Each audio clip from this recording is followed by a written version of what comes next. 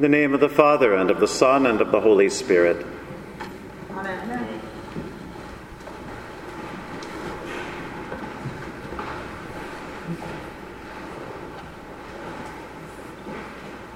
Over the last few weeks, there have been a lot of new relationships, which I celebrate and welcome.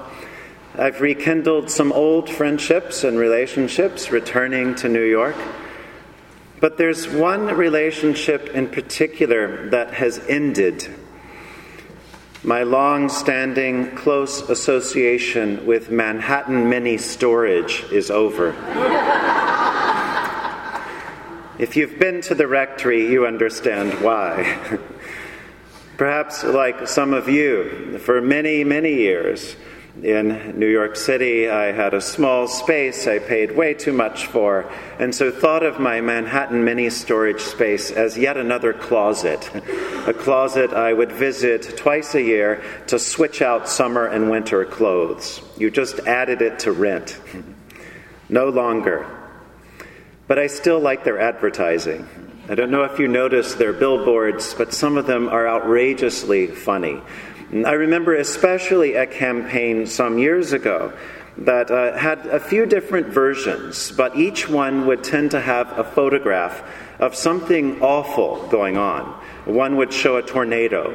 One would show a person walking with a gas tank, a gasoline can down a road in the middle of nowhere, and you knew they'd run out of gas. Another one showed a car that had just hit a tree, and the person driving was standing there watching. And the caption in all of these said, "Bad things happen when you leave the city."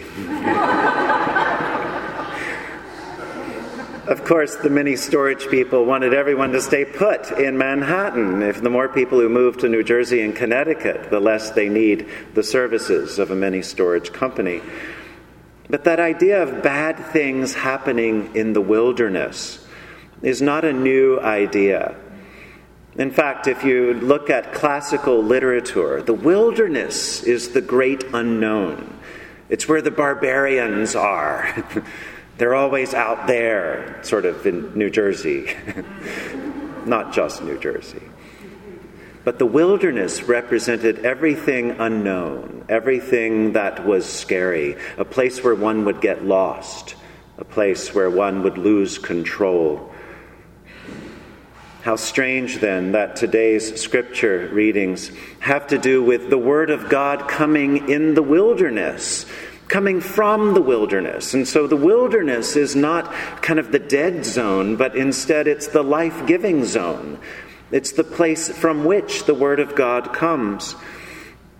In our first reading from Malachi, God sends a messenger from outside to come in with good news. And the entrance of this one who comes might be rough and might be scary at first, because after all, he's coming from a wild place, a different perspective. But he comes as though bringing an offering for the temple, Malachi says. And it's an offering that will fill the temple with a sweetness, like perfume, like music, like light. The canticle that we use today in place of the psalm, again, sums up the whole Advent message, really, that God is sending one to show us what incarnation looks like. God sends us one who shows us what it looks like to fully live in the power and the love and the presence of God. That one is Christ, of course, and he brings light and calm even to the wildest of places. In the Gospel, of course, highlighting John the Baptist, there's no mistaking that the Word of God comes to and through John the Baptist, this wild man who wore loincloths and ate locusts and preached a fiery gospel of repentance. John seems to have kept one foot in the wilderness throughout his ministry. John's voice is the one crying in a wilderness that the prophets point to, saying that refrain we hear through the music all through today's service, "Prepare the way of the Lord." John the Baptist got his strength from the wilderness, as though a modern person might go into the wilderness for retreat, for new life, to go hiking or just to admire the wildness. John the Baptist was like that, and he seems to have felt God's calling, especially when he was in the wild places. This word of John the Baptist is highlighted in the season of Advent, but it seems particularly relevant, I think, for those of us who struggle through faith in the 21st century, especially those who try to live in spiritual cities like that talked about like St. Augustine, who thought of the city of God not only as a physical place, but a spiritual place where there was order and calm and beauty. We seek such a place, and yet we know the wilderness, don't we? Sometimes we know the wilderness briefly, sometimes for years and years, and it seems like we'll never get out. Of course, every day is not Christmas. We know that. Every day is not filled with the sort of excitement and assurance that the Virgin Mary sings about when she knows that God is with her and will never leave. We usually don't have her faith.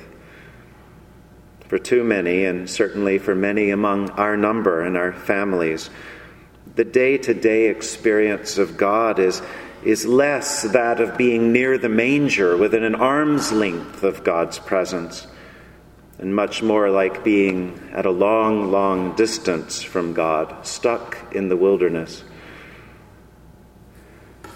One can find oneself in the wilderness almost anywhere. Certainly this week, as we see and read reports of yet another horrible shooting, we might feel like our whole country is in some sort of wilderness.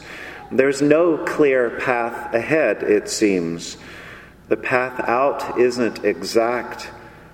Politicians and other parties try to raise their volume in an attempt to prove their way out, but really we know there's no easy, clear solution, and so it's all the scarier.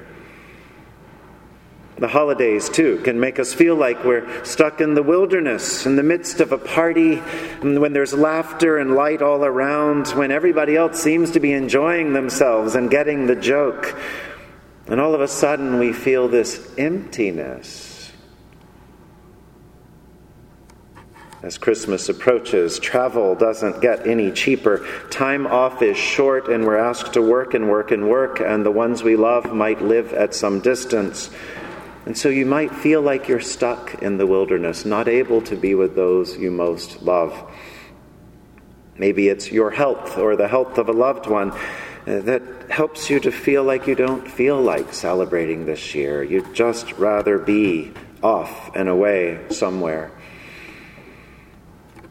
Who knows what gives us that feeling of exile, of being in the wilderness. It could be the death of a friend, or the anniversary of the death of a loved one, or problems at work, or problems in the world, or relational problems, family dynamics, questions about God. All of that can make us feel alone. But it's especially at such times that today's gospel rings out, maybe faintly at first, but it comes sure enough. Prepare the way of the Lord. Make his paths straight, because every valley shall be filled, and every mountain and hill shall be brought low. The crooked straight, the rough smooth, and all flesh shall see the salvation of God. All flesh, everybody, every one of us will see and know God's salvation, God's saving strength, God's saving love, God's saving mercy and redemption. There's amazing hope in this message that there is a way out, there is a way forward, and that way is filled with Christ. When I think about today's scripture readings and this Advent message on the second Sunday of this season, I remember a visual image that is still strongly in my mind. There's a seminary in Baltimore, a Sulpician order seminary, St. Mary's Seminary and University. They have an ecumenical institute, and some years ago I took some classes there when I was at a church nearby in Maryland. And they have this amazing chapel that looks like it was sort of picked up out of Rome and dropped into Baltimore. And this amazing classical chapel of marble and oak, this beautiful, beautiful space that's kind of intimidating and welcoming all at the same time. But I remember behind the altar there was this enormous curtain, even bigger than this chasuble. It was sort of like the dorsal curtain there, but just gigantic. It was huge. It filled the whole space. And it was deep, deep, dark purple and sort of heavy cloth. And you could look at that curtain and feel a kind of weight and heaviness. But just as it became almost too much, you'd notice a thin, thin, thin little line of blue in the midst of the purple. That blue was meant to be there for hope in the season, for the faith of the Blessed Virgin Mary, blue like that first light in the morning, blue that takes us into the future with God. Whether we spend our time in the wilderness, or whether we're able to live in the city of God, may we know God's presence, especially this season, or know at least the hope of God's presence. And may we do what we can to prepare our hearts through repentance, through constant turning again and again toward God, so that we would know God's deep love for us and for the world. In the name of the Father, and of the Son, and of the Holy Spirit. Amen.